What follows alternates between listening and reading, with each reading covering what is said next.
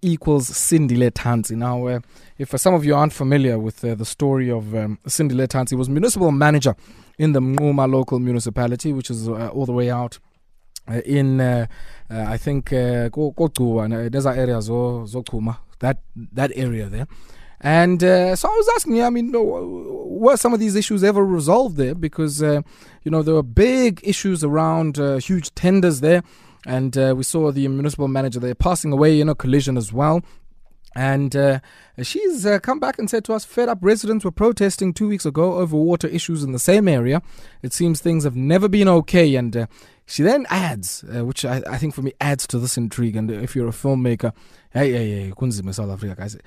She says, remember that his co-accused, one Mr. Nombembe, also died the same way. Now, it was a fiery crash, and both of them dying in collisions there, and they were at the center, it seems, of this particular challenge there in relation to large tenders in that Eastern Cape municipality. So certainly all of the intrigue and speculation around the passing of Gavin Watson does have some precedent here in South Africa. It's not the first time that we hear of things of the sort.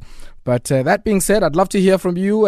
Do give us a ring on 089 110 3377, 089 110 3377. Also going to be checking out those tweets there on Twitter. So do send those through on @MetroFMSA. You can also send them through to me on @AYCawe on Twitter. We're now going to go into our Shop Stewards corner. And one of the things we're taking a look at today is how important is it? Is it advisable to have worker representatives in many of the boards? Now, let me give you a little bit of trivia, and maybe some of those who are a bit older will, correct me here on this one. But I did come across it a few years ago, and I want to ask the question, who was the first trade unionist in South Africa to sit on a board?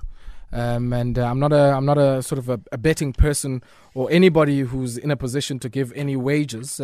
But let me tell you, if you get this one right, I'll certainly give you a gift of nodding approval and appreciation and acknowledgement of your knowledge and understanding of trivia.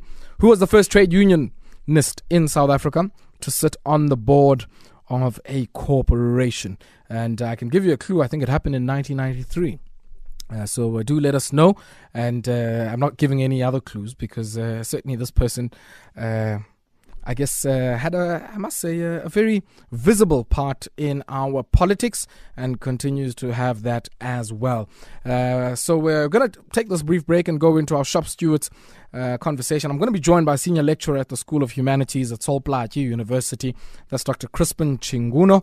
And he's certainly written extensively about the corporatization of the trade union movement. Also going to be joined by Reuben Maleka, who's the Assistant General Manager at the Public Service Association. They've made a call over the last while for much greater representation of workers in the Government Employee Pension Fund and even in the Public Investment Corporation. And we did see in that new board, SATU General Secretary Mogoena Maluleke making it into that board, and certainly in response to that. And the big question we're asking ourselves this evening in our Shop Stewards Corner, does this, translate to much better governance or more progressive governance of some of these institutions to have former trade unionists or current trade unionists on the boards? We've certainly seen an extensive history of that. I rember Zwelinzima Vavi, when he was still in COSATU, he sat on the board of the Industrial Development Corporation, Franz Baleni similarly.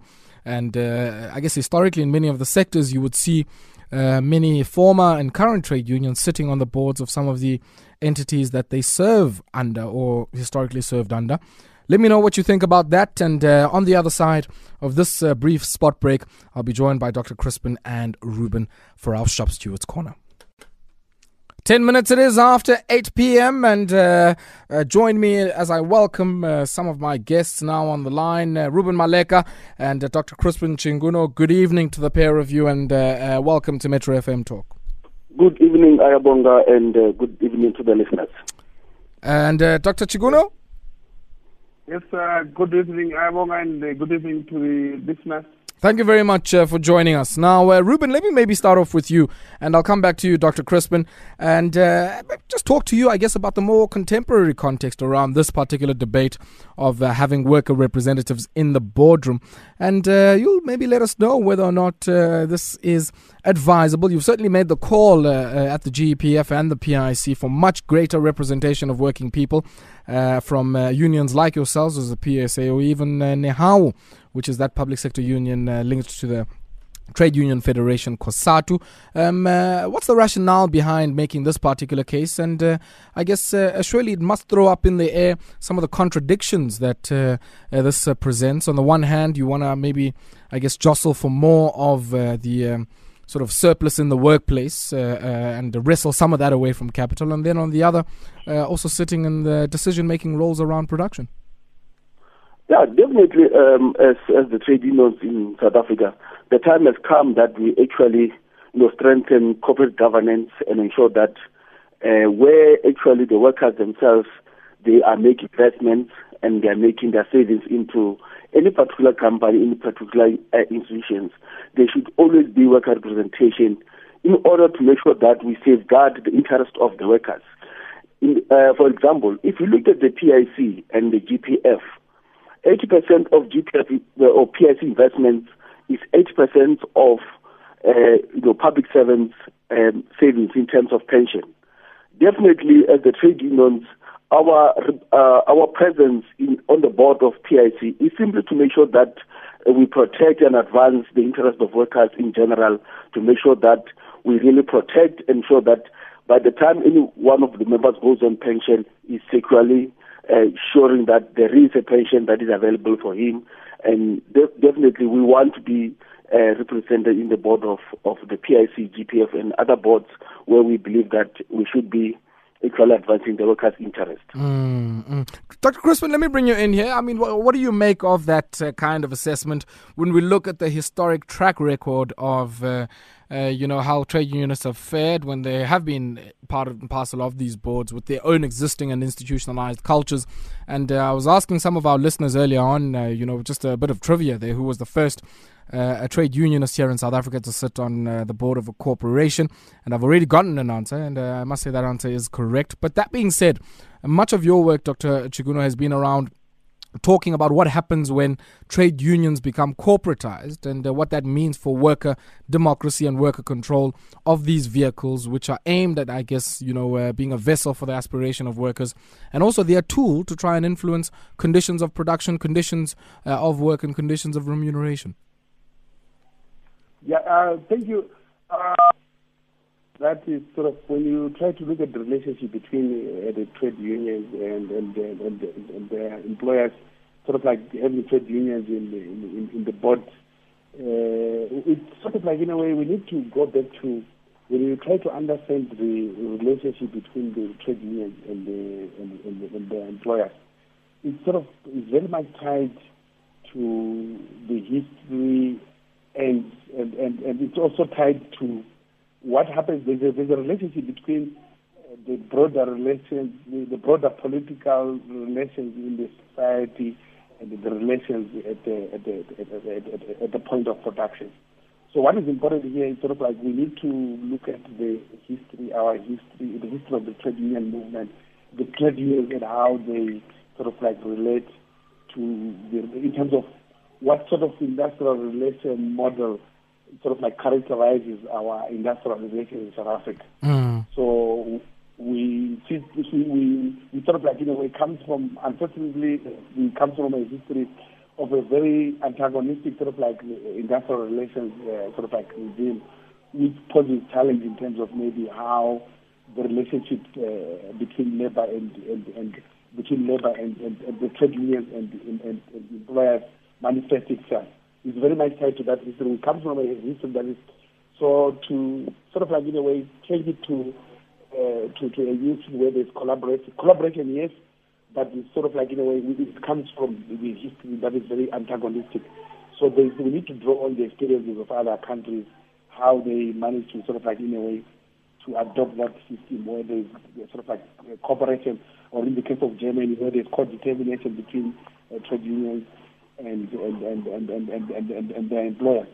But it would be sort of like a new. I think the labor relations it sort of like tries to have that provision at a much more localized level, where we have got these what do they call the employment, some sort of like employment forum where the employers are supposed to consult, but sort of like to institutionalize it at a much more sort of like a high level. I think it is sort of like in a way it's much more it's a much more bigger question in terms of maybe how do we deal with this antagonistic sort of like past. And then how do we create a new relationship between labor and the capital? And, I guess, Dr. Crispen frames, Reuben, much of the developments that have happened post-1994, both the possibilities and some of the limitations of having worker representatives on boards around our industrial relations framework and I guess the aspiration of having a more harmonious environment. But we've seen that in many instances that doesn't happen. And what then happens, Reuben, when clearly this leads, and I want to use this term in as liberal a sense as possible, leads to the capture of workers' interests and capture of some of their leadership, because many people within the trade union movement often talk about the social distance between the leaders and, of course, the rank and file membership. And what impact would, I guess, the deployment of some people to sit on a board, to sit there, nice air-conditioned meetings, board packs and say 100,000 Rand a pop per meeting. What impact would that have on the social distance that has been seen by many working people between worker leaders and the rank and file? Thanks, Abonga. I couldn't hear the doctor there because it was a little bit faint. But to your question, let me tell you, Abonga, as the PSA, we've actually been vocal to say we believe that the worker leaders should be on the board of directors where they will be able to guard against any interest and rights of the members. Okay. And on that, at the same time, we believe that they should not be remunerated sitting on those boards as the worker leaders. And we are saying the trade unions movement in South Africa must change and be in such a way that the worker leaders themselves within the trade unions are paid well, to an extent that they will be sitting on these boards as worker representation without any of those perks. Because, yes, indeed, it's possible that once you sit on the board and enjoy all those perks, you might also be captured. So that's why we are saying that the leaders that sit on this board should actually be sitting there, guarding against any interest and rights of the workers without any remuneration or perks given by the employers. Because obviously, while you are there enjoying the perks, yes, indeed, the possibility is that you might be captured. And what's the benefit? I mean, surely one would think that there's also some benefit in having worker representation there in terms of some of the issues that one would raise. And maybe what in the past experience that we've seen has led to sort of limitations in that. Because I mentioned the example earlier on of Frans Baleni and Zwelinzima Vavi, both very senior ranking members within the Federation COSATU. But when I think about their involvement at the sort of IDC, one would want to ask, what impact did their involvement have in changing the landscape of industrial financing here in South Africa? Look, let me talk more about the PIC, for an example, because that's where actually at the PSA we are currently having our general manager, general secretary sitting there on the board of PIC. And while we have made a call to Parliament and make representation in Parliament to say the PIC Act must be amended to include the worker leaders on the PIC board, is basically to make sure that when any issues relating to investments that relates to workers, for example, currently we're having the PIC make investments economically out there without any kind of a social investment that would benefit the workers themselves. The question is that why today most public servants who are actually the investors in PIC, they never get some sort of assistance from PIC, for instance, in terms of housing. Why would not PIC invest in social housing schemes that will benefit the depositors, who are the employees and the public servants? So we want worker leaders sitting there, look at those decisions, make sure that those kind of issues are feathered. End of the day, the public servants who are making those deposits and are actually people are using their money to make money while they are actually sitting there and they can't even afford houses or medical aids. So we want a kind of leaders that can look at those issues when investments are made, they look after the workers. The workers at the same time, while employed, they benefit through their investments. So we want those kind of things to happen, and the worker leaders on those boards to take them forward while in those meetings, instead of having private individuals sitting on these boards. And while all what we see is that we hear that the investments that have been made, and they're just actually only corporate investment without actually benefiting directly the depositor. Okay. Gentlemen, let's pause there for a second. And Dr. Chinguno, I want us to take this break. And when we come back, I'll get some of your views on what Reuben is raising, and in light, of course, of some of the experiences that working people have had. And also invite some of our listeners here to weigh in on our conversation. You might be a member of a trade union or have been deployed by your union to sit on a board of trustees or even on a board of directors. Let me know what you think about the conversation that we're having, and let us in on some of your own experiences, and whether or not those environments allow you to further the interests of the workers that you represent. Give us a ring on 089 110 3377, 089 110 3377. We come back after this break. 23 minutes it is after 8 p.m. We are in our Shop Stewards Corner on this Monday, and we're asking, is a worker representation in the boardroom advisable? And I'd asked you earlier on, of course, who was the first trade unionist to sit on the board of a corporation here in South Africa. And Sipo at GPNDW says it was Cyril Ramaphosa. Well, Sipo, you are wrong. It was not Cyril Ramaphosa. But Lundi Ndutane, there, my friend, and Zweli Chazwe are correct. And I mean, take a listen to what Zweli Chaz says. He says, he mantashed on the Samanco board. And that is indeed correct. Yes, it was Gwede Mandashe Ukwati served on the board there of Samanco, I understand, in 1993, when he was still with, we understand, the National Union of Mine Workers. Now, Hlum's also coming in there saying it's James Mutlatsi. Hey, I don't know. Those aren't the facts that I have when Hlum's up. But my understanding is that indeed Gwede Mandashe was the first unionist to sit on the board of a company there, and he sat on the board of Miner Samanco all the way out in 1993. So some interesting trivia there, and kudos to Lundi Ndutane and Zweli Chazwe there for helping us out. And Zweli Chazwe also coming and saying unionists must sit on the boards, especially supervisory boards, but remuneration must be split 50-50 with the union. The seat must be rotated, and the seat is a union seat, not a VAVI seat. These workers should be trained on own role and not trained by the corporations. Now, Dr. Chinguno, I hope we certainly have you on a better line there, because I'd posed a question to Reuben Maleka before we went to the break, which was, how do we, I guess, make the case for board representation, and what do we seek to achieve? What is the, I guess, intended outcome here? And some of the things that he was mentioning was, for instance, in the case of the PIC, the aim is to try and steer them in a direction that is more, I guess, sensitive to the needs of working people in their asset allocation decisions. And he made the case of social housing.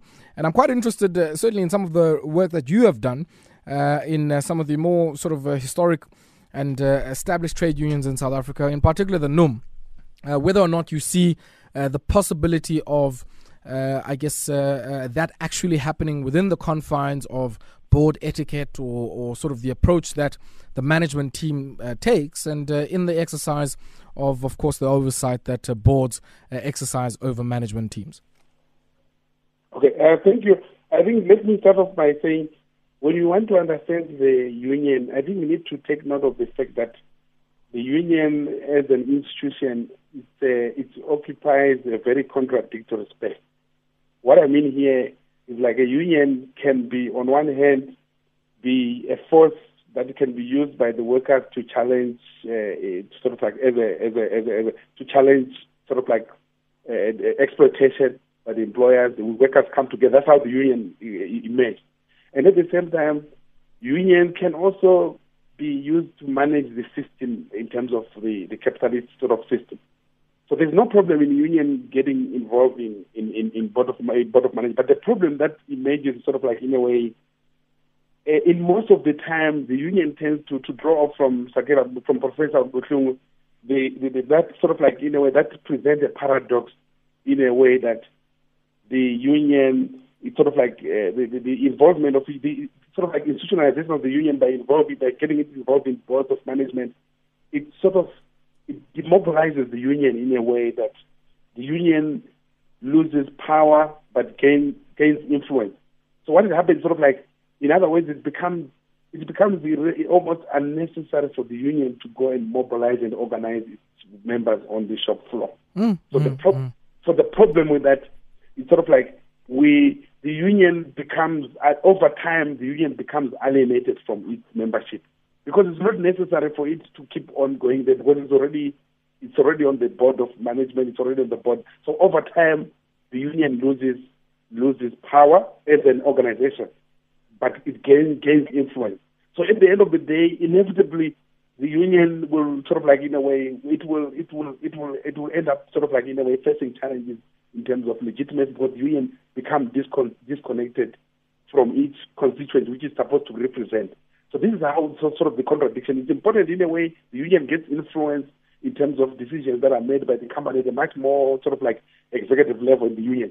But we should not forget the fact that ultimately the union will lose power as an organization. It will lose itself as a union.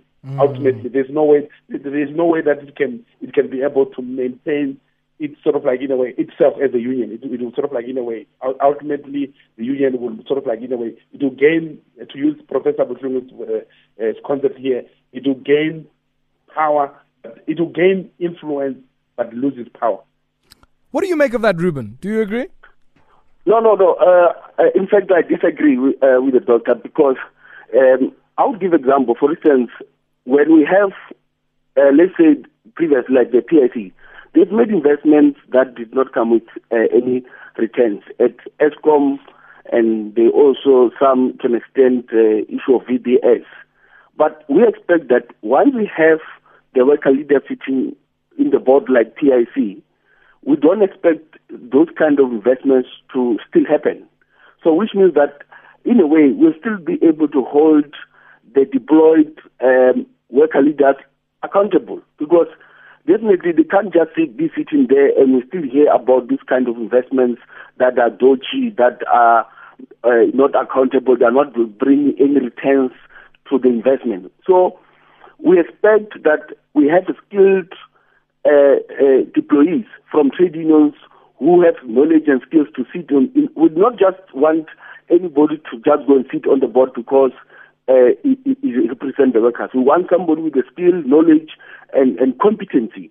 And those are the worker leaders that must be deployed to ensure that at the end of the day, when anything goes wrong in terms of investments, in terms of the governance of the institutions, they'll still be held accountable. Meaning that, as you know nowadays, obviously, those kind of things, when they happen, we can actually take on the individuals as the board members, including even our worker leaders. We can take them on and take them to court and sue them and make sure that we declare them delinquent. So they are fully aware that every worker, even at the workplace level, they are aware that the time is past where we just find a leader coming to address people and say, this is what is happening, and lying. Because people now have knowledge and they can go through the process. They know exactly why there are people sitting on the board. We'll hold them accountable. So I don't agree that if we've got the worker leaders on the board, we will actually gain popularity but lose power. Because at the same time, while sitting there, we will be able to actually make sure that the workers themselves, actually, there's transparency. They know exactly what's happening in this board. But I guess, no longer, Reuben, just a boardroom meeting without any, public knowledge of saying what's happening within the institutions, where the investments are, or the interests are, or their rights. So Reuben, if I can come in there, if I can come in there, I think one of the points that Dr. Chinguno is making, which I find interesting, and I'd love to hear your view on this, is that with the split attention, right, that comes with paying attention to some of the issues that are happening at an apex level in a company, does it create a kind of a disincentive for you to continuously organize your base, right? And I guess much of what he's saying comes from a certain experience, which potentially is not in the PIC or even in the case of the PSA, but where they've seen instances where the moment, I guess, the union sort of tends to corporatize and, ends up sort of sitting in much of the, palace politics there. They end up, losing this connection and this impulse to organize their rank and file. And do you get a sense that, in how you are proposing this representation, that you would have the necessary safeguards to prevent that? No, definitely. That's why I'm saying that we are not just deploying anybody there, because we need a person who can be able to balance between being on the board at the same time taking that interest of the workers, so that it's not consumed in the discussion of the boardroom of that kind of a corporate. But at the same time, be able to know that where it's coming from and what mandate he must carry there, and ensure that he protects the workers. So that's why we are definitely sure that the worker leaders that are deployed will not be consumed in the boardrooms of those organizations. Mm-hmm. Let me give, unfortunately, gentlemen, we have run out of time, but let me give the last word to Dr. Chinguno. Dr. Chinguno, I'd love to hear your viewpoint, one, on, what Reuben is raising around the remuneration of whoever they would deploy to some of these boards. They are saying that money must come back to the union, or we must not take any salaries. Welicha was saying, let's maybe go for a 50-50 split. How material is that to, the social distance and the disincentive to organize that we were talking about earlier on?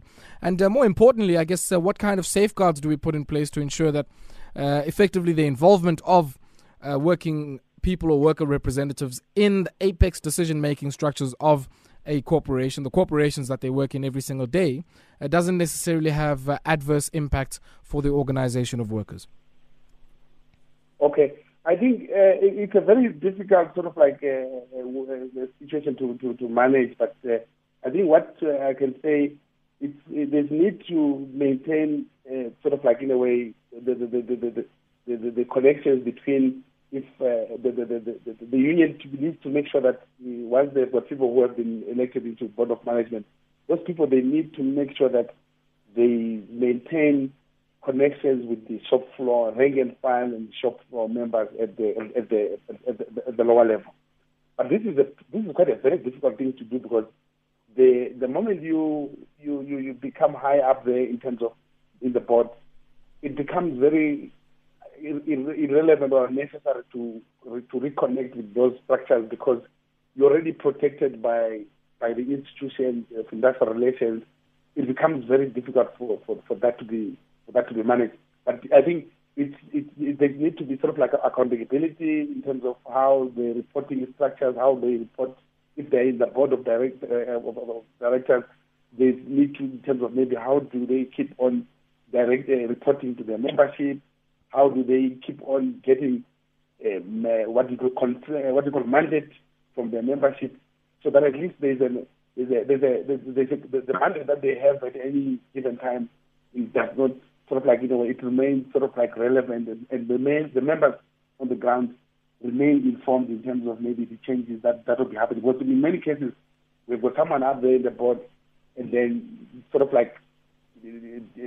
get disconnected from what is happening on the ground. So they need to maintain that that conversation between all the structures of the union, from the very lowest rank and file, so they understand what is happening, and then they also to respect collective decision and decision that comes from the shop floor, that is for the mandate of the members. It's also quite very important in a way to renew that mandate needs to be renewed time and again, to avoid the situation where the union representative who represent the workers in the board, he or she becomes disconnected from the realities on the ground, and then when it comes to remuneration, I don't know if a union member is in a board of directors and it raises the question around to the other members, they feel it becomes a way to up the hierarchy in terms of we end up being co-opted. So there's a need in a way in terms of maybe how this can be managed in terms of maybe should maybe definitely they need to the union representatives must be, I feel they should be in a way remunerated, but at the same time taking cognizance that it does not disconnect them it does not become the end to the to the means, so that everyone will just be fighting to get in there, and then as a way to up the hierarchies, and then it will defeat the whole cause in terms of representing the mandate and of the work. Yeah. Okay. Gentlemen, we'll have to leave it there, and I really appreciate both of your time. Dr. Crispen Chinguno, Senior Lecturer at the School of Humanities at the Plaatje University, and also joined by Assistant General Manager at the Public Service Association, the PSA, and that was Reuben Maleka. And we'll have to leave it there. Really appreciate both of your time. 23 minutes it is now before the top of the hour. On the other side of this, under the microscope, we speak to a doyen in the world of black business, and her name is Dr. Anna Mokgokong, and she is also the Chancellor at the Northwest University, and she's going to join us shortly for our Under the Microscope conversation, and we talk to her about, of course, the world of business as it relates, of course, to many of the women in our country, and